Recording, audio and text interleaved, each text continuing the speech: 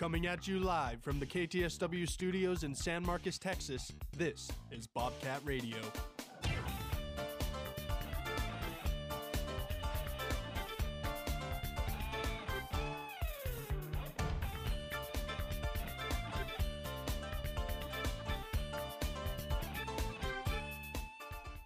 Good morning, Bobcat fans. It is Monday, April 17th, and I'd like to welcome you all to another episode of Bobcat Radio.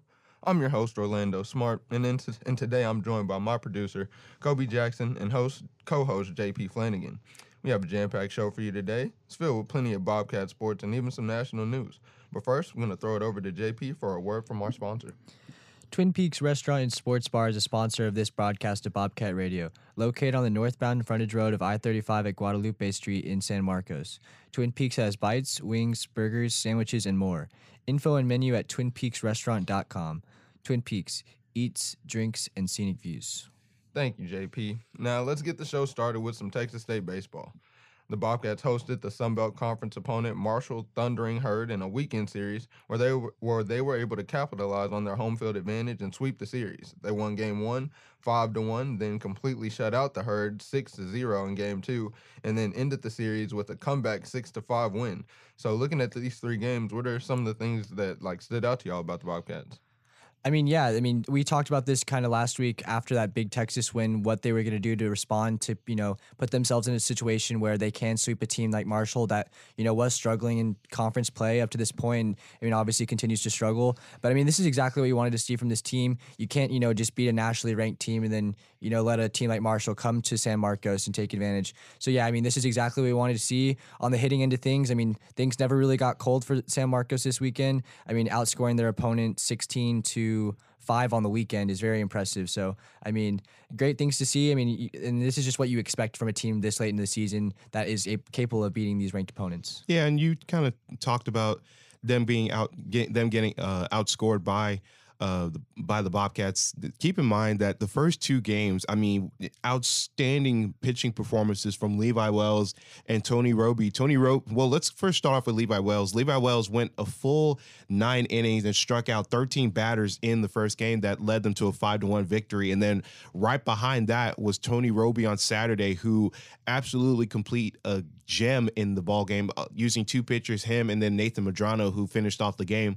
But Tony Roby did outstanding for the Bobcats, only going 7 1/3 innings, and also had 11 strikeouts in the game as well. So he pitched an absolute amazing game. And then obviously the final game that I was on the call alongside with Bill Cohane, that was a great game overall. Marshall really made adjustments, but the one thing I do want to note about the series is that Zeke Wood, who was off for a week, I believe he was kind of rehabbing from a little bit of an injury that he had, but this was his first game back, and he only went 4 innings. So obviously they wanted to possibly, limit his action because he went through 4 innings and only had about 5 strikeouts in the ball game. But other than that, a really, really amazing performance from this Bobcat team. A really great response after beating UT up in Austin, Texas. But a really, really, really great response for this Bobcat team. Yeah, I definitely agree, and what a perfect time to have that, because coming up next, the Bobcats will travel down I-35 for a rematch against the rival UTSA Roadrunners. Now, in the first matchup this season, the Roadrunners completely dominated the Bobcats and won the game 11-2. So obviously the Bobcats will be hungry for revenge, and so what are some things y'all think they can do to achieve that? There's going to be a lot of things that I think are really going to have to be worked on, because looking at this Roadrunner team, they're currently 28-8 on the season. So they have had an outstanding season, bigger than what they had last year, obviously. But I know we tend to talk about UTSA sometimes and how their football program has changed a lot, but obviously now their baseball team is starting to step up a lot more, and it's clearly shown it. They beat Middle Tennessee in a complete sweep domination, scoring 30 runs out of 13 this past weekend against Middle Tennessee. And then obviously the big upset that I think a lot of people forgot about is that they beat the Texas A&M Aggies up in College Station and only held them to 1 run. So I honestly think that that's a big sign for this UTSA Roadrunners team. But the Bobcats are on a hot streak. So is So is UTSA. So honestly, the two hot streaks going at it, and it's ought to be a good one. Yeah, I mean, these are both teams with admirations of, making this playoff and kind of advancing in this field of 64. I mean, this is one of the best seasons that UTSA has had, to date so far. I mean, they're predicted to make this field and, make a run for it. But I mean, getting to look at the last time these teams faced off, I mean, it was pretty dominant fashion for this UTSA Roadrunners team. And I'm looking at the box score,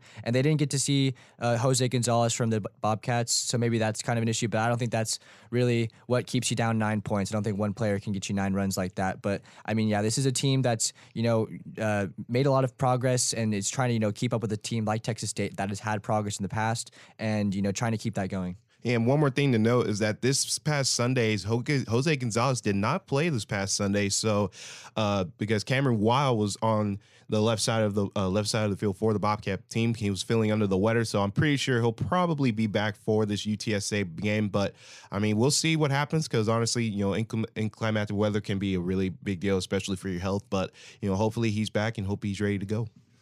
All right, now we're gonna move next door to the softball diamond and look at the Texas State softball team. The Bobcats traveled to Lafayette, Louisiana, where they struggled against the conference opponent Ragin Cajuns. They were swept in the 3-game series and were outscored 16-5. Now, we knew coming into the game that the Bobcats were in for a tough one with the Ragin Cajuns, just because going into the series, they had only lost one conference game, and that was to the worst team in the entire conference. So most would say that loss didn't even mean much to them. But, I mean, do you guys honestly think that the Bobcats were just outmatched in this series?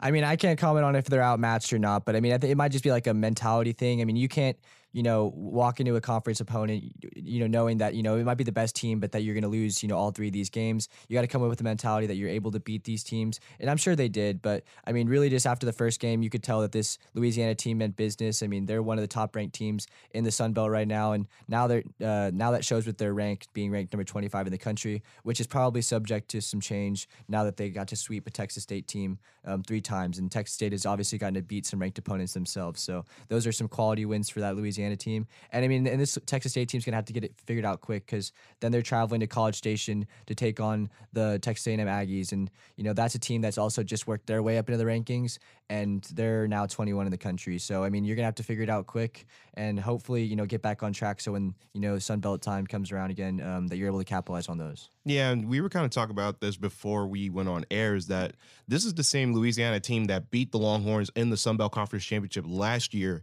So honestly, I think that was what was on their mind this past weekend. But the Louisiana Ragin Cajuns did an outstanding job. Obviously, they're ranked number 25 for a reason, and obviously, clearly, it showed it.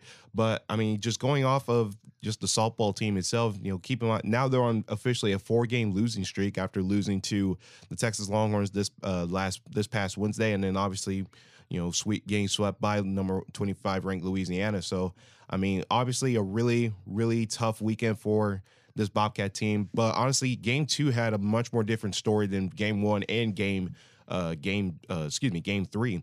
And the Bobcats originally had the lead. They were leading 2-0 in the first few innings, and then all of a sudden the batch just got hot for this Louisiana Ragin Cajuns team. So, I mean, the Bobcats can get run production on the board. It's just that they just really need to contain these Louisiana batters and Louisiana pitching staff and just try to work something out. But, JP, like you said, Texas A&M coming up, trying to make themselves known in the SEC as well. So this is going to be a tough battle here for the Bobcats. Yeah, definitely. Like y'all said, they'll be traveling to College Station, where they will be hosted by the Texas A&M Aggies. The Aggies are currently 26-16, but just like the Bobcats, they are coming off of a series against a conference opponent where they were swept. Now with the Aggies being in the SEC there, like you guys mentioned, their competition is normally a lot tougher. But even looking at some of the teams that the Aggies and Bobcats have played, matchups that they have both played against, like the Louisiana Ragin Cajuns, the Aggies have had better outcomes because just last week the Aggies played that same Ragin Cajuns team that just swept the Bobcats and were able to win 4-2. So the Bobcats definitely will have their plates full with this A&M team down in College Station. But That's going to be all the time we have for this first segment. We're going to take a moment for a quick break, but when we come back, we're going to zoom out of San Marcos and talk about all the game ones across the NBA. So don't touch that dial. Stick around for a while. You're listening to Bobcat Radio on KTSW 89.9. All right, welcome back, everybody, to this Monday edition of Bobcat Radio. I'm your host, Orlando Smart, and in the studio with me today, I have my producer, Koby Jackson, and my co-host, JP Flanagan. Now, like I said before the break, let's get into the NBA. So last night, well, over the weekend, actually, there was a lot of game ones, and although the Lakers game wasn't first, as a resident Laker fan, I got to talk about my guys, and so they had their first game one yesterday against the Memphis Grizzlies, and I mean, in this game, normally for LeBron and his teams, like that first game is kind of a feel out game just to kind of see where it is, especially being a lower seed, the game being away.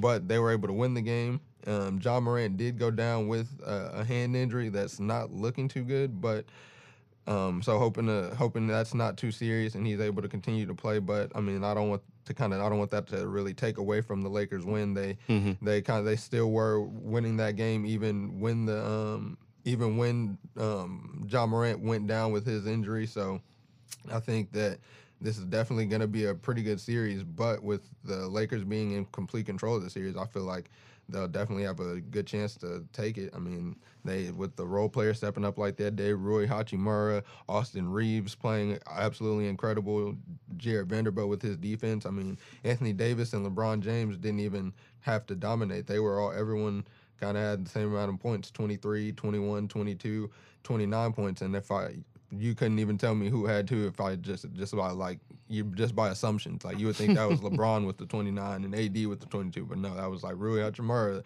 and Austin Reeves led the team. So as a Lakers fan, that's amazing to see. I mean, I know you guys aren't rooting for the Lakers, but I mean, how does that? I mean, I'd just be curious to see if those numbers can be repeated. I know Rui Hachimura had 29, and then you mentioned Austin Reeves at the 23. I mean, and those seem like the numbers that AD and LeBron should be putting up. So I mean, on a night where AD and LeBron aren't putting up the most on the team, it's great to see that this LA team is able to pull out a win, especially since with a team like Memphis that was playing so well all season. Be it without Ja Morant, who is probably questionable for the next game with that hand injury.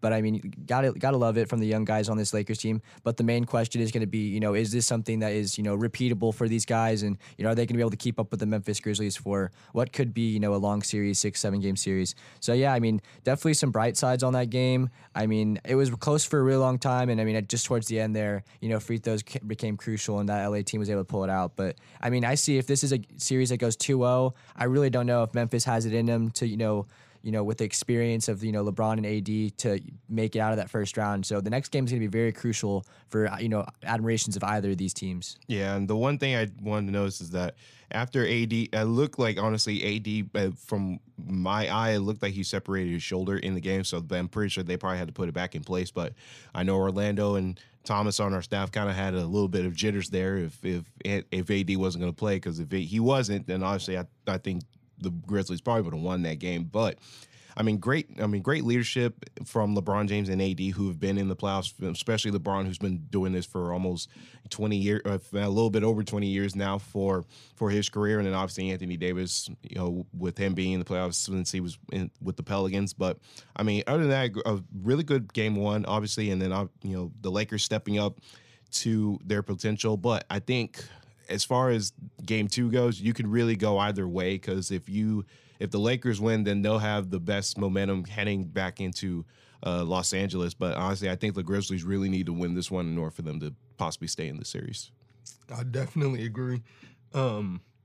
Just looking at just how series go, like once you go down 2-0, it's really hard to win, and then it's really even harder to win on the road in the playoffs. So yeah, going back to LA down 0-2 would be really hard for the Grizzlies to climb out of. But looking at some of the other games, I know the Kings was a really good game. They were able to escape the Warriors. Like the beam. They were able to get their first playoff win in, I think, 17 years it was. 17 years. So that's, amazing for the city of Sacramento, amazing for that franchise in general. But I mean, the Warriors actually had a chance to not win the game, but Steph Curry had the ball. He took a weird shot, but he didn't really much have to take that weird of a shot. He could have got a more set shot, but it was a good look. He got a three-pointer that would have sent it to overtime, but he missed it. So, I mean, what are you guys' thoughts on how that game ended? Yeah, I'm glad you mentioned that last shot by Curry because, I mean, it's not very of him, and I think he knew as soon as he shot it that wasn't going in. I mean, it just didn't look right. You know, he's got a very unorthodox shot. It's more of like a push. It's not like your traditional above your head and shoot it kind of motion. But, yeah, I mean, that shot just looked ugly, and that's not something you say very often for Steph Curry.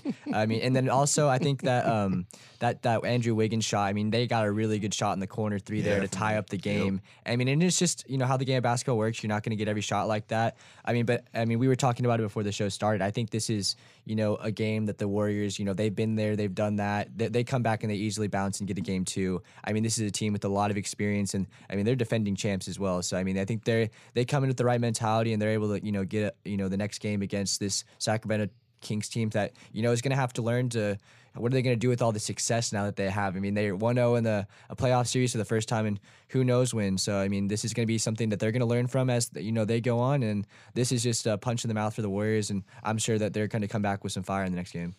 Well, the one thing I do want to know about this game one in general, is that I don't think I've ever seen Steph Curry being locked up like he was in game one, because him only scoring 17 points, that's just one of those nights maybe where you've had an off night and you just couldn't score a lot. But De'Aaron Fox did an outstanding job on guarding Steph Curry in game one. And also, I believe De'Aaron Fox had over 30 points in the ball game as well. So, but I mean, if you want to just talk about the game itself, unbelievable game. I honestly believe now, after watching that, I think we're about to probably have a 7-game series, not gonna lie to you. But I always say that, and sometimes games either go to 5 or go to 6. So I'm not gonna really, be confident on that statement. But other than that game one was absolutely phenomenal. Great for Sacramento. A lot of stars, especially longtime NBA players who have been there, like Chris Webber, Jason Williams, who was there in attendance. 50 Cent even showed up to that game and witnessed the magnitude. But, I mean, what a phenomenal game. And honestly, I think Sacramento has the higher momentum right now. But if you want to look at just experience, to me, the Warriors have that much experience, obviously, with the 4 NBA championships that they won in the past 7 years currently. So I think that's really going to play in the factor in game 2. But if Sacramento can honestly contain like how they did in game 1, I think they'll have a real chance to take game 2. Yeah, I mean, I don't really like to make this comparison a lot because, I mean, anyone can lose a game 1. But, I mean, the Spurs in 2014 lost their first game to the Mavericks by a game winner to Vince Carter. I mean, and they took that, with like that punch in the face, exactly how they should have, and they responded and they swept them in 5 games. So, I mean, this is a Warriors team, and as you mentioned, that you thought this was going to be a 7-game series, but this is a Warriors team capable of, taking that and then, just finishing out the series, just 5 games like that, say that we're here for business. And Steve Kerr, we didn't even mention him, but I mean, he's a huge factor on that team too. I mean, it's him versus Mike Brown, his old assistant coach, and they're both under the Greg Popovich coaching tree. So, I mean, this is going to be a really exciting series. I hope it's a 7-game series, if I'm being honest. You mentioned about San Antonio and all the coaches that they have. I want to say a good maybe 4 or 5 of them are in the playoffs this season. Yeah, there's a good amount. There's like a good amount handful of them in there. We're more than likely going to have a Greg Popovich coaching championship one of these days, for sure. too. Absolutely. I mean, we kind of saw that with Steve Kerr and Mike Budenholzer for the Bucks. Oh, actually, no, excuse me, not Udoka. I'm sorry for. Oh yeah, I guess for you're Boston. Right. Yeah, so we did see that, but honestly, I think we're going to see a lot more of that in the next coming years to come. I just want to point out something you said, Kobe. You don't think that Steph Curry has ever been guarded like that in the playoffs. I want to give a shout out to one Matthew Dellavedova for the 2016 NBA Finals. Held Steph Curry to only 11 points. Now, and it's actually crazy because J.R. Smith just came out and was in an interview and saying that Matthew Dellavedova almost died trying to do that. Yeah. The energy, the effort that he exerted in that series, just trying to keep up with Steph Curry, because that was the only game Steph Curry played like that. The rest of the series, he played just fine. But they said Matthew Dellavedova would literally end the games and be in the ice bath up to his neck, and his freaking legs were about to fall off. So, I mean, hey, there you go. I mean, Steph Curry is just, but it's been done before. Yeah. It's not impossible. But looking at some of these other games, I know the Clippers game was very close. Russell Westbrook, shout out to him because he had a very good clutch defensive play at the end of the game, as well as some clutch free throws. because I mean, up and coming, and that's just a testament to just his ability to affect the game in a lot of different ways. Because I mean, he was not shooting the ball well at all. No, I mean, not at all. But in this game, he only had 9 points, but was also able to have 10 rebounds and 8 assists, as well as some of those key defensive stops at the end. So, shout out to him for being able to affect the game when his shot wasn't falling. And I mean, the Clippers were able to take game one, and it's kind of scary if you're a Suns fan, seeing as you have that big four that you went and got Kevin Durant and still weren't able to. And he hasn't. I mean, I saw a thing. Kevin Durant he's lost his last 7 playoff games. Ouch. I mean, this is the series I think kind of shakes up the NBA the most because, I mean, obviously everyone's thinking that this Suns team, be it the trades that they made at the trade deadline, that they're supposed to be in the driver's seat and really supposed to make an NBA Finals given the talent they have on their roster. But I think we got a preview of this kind of at the end of the season. I mean, Kawhi Leonard has been playing over 30 minutes a game for a lot of these games, and I think there was a game that actually went into overtime and he almost exceeded like 45 minutes. So, I mean, this is a Kawhi Leonard that obviously knows his role right now. He's going to have to pick up the minutes. He's going to have to, give it his all. And it's great to see him, drop 38, 5 and 5. I mean, this feels like the old Kawhi. And if we could really get any production like the 2017 or 2019 Kawhi, I mean, this is a Clippers team that is able to, knock off a Suns team. And then we're really looking at this Western Conference going, okay, who's going to go all the way? Because right now, I mean, a lot of people are leaning towards that Suns team for good reason. For good reason. Yeah. Absolutely, for good reason. But this Clippers team is, stocked full of role players. And, I mean, once they get Paul George back, you're going to have 2 prime, all-star players, running the show. So I think this will be very interesting to watch as we go forward because, obviously, the health of Kawhi Leonard and Paul George is going to be significant. But, I mean, yeah, this team's great. And I think the addition of Russell Westbrook was really a great factor for them, having, a ball-dominant point guard who isn't necessarily there to score. He's just there to do everything else that you need. And he's a great attitude to kind of have on your team as leadership and, kind of as a vocal point. Because as we know, Kawhi isn't the most vocal leader out there. But, I mean, he's still, a leader out there and dominating the court. That's why they call him the silent assassin for a reason. Because, I mean, he never talks mess. He never really talks a lot, but he just, honestly, his game just shows it. And honestly, it showed it, last night when he dropped 38 points on the Suns. I mean, but like you said, 2017 Kawhi Leonard, 2019 Kawhi Leonard, honestly was arguably his best years in the NBA. And honestly, if he can have another playoff series like he had just last night, I think he'll be unstoppable. And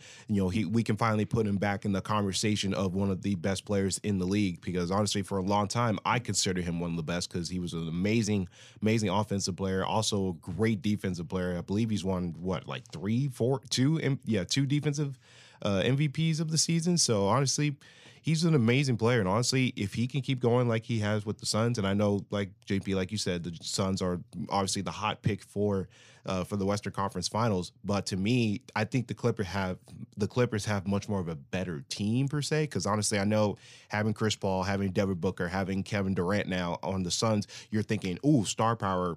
They're going to make it to the NBA Finals. It's more along the lines of an all-around team, per se. And to me, I think the Clippers have that. But I'm still going to take the Suns in the series still, but I will not be surprised if the Clippers try to make this a series and try to possibly win it. I think this Clippers team also kind of highlights how this Suns team is lacking a lot of role players. Because, I mean, if you look at this, stat sheet right here, I mean, outside of like the top 5 players, and even it's kind of hard to even say top 5 players, they don't really have any guys over 7 points, over 4 points. And that's going to be a struggle because, I mean, once you get your bench players off the court, I mean, and these are star players that, need their minutes on the court. I mean, you can't not put Ayton out there, Booker, Chris Paul, Kevin Durant. They're going to want their minutes. So it's going to be interesting to see, are they able to put someone on the bench maybe, get some minutes off the bench? Because, I mean, their bench is looking weak right now, and I think that the Clippers team has a strong bench. So that's kind of highlighting their weakness right now early. I mean, this is another situation where the Suns could easily, learn from their mistakes. But, I mean, that's going to be a tough thing to watch. I mean, they don't have any bench production.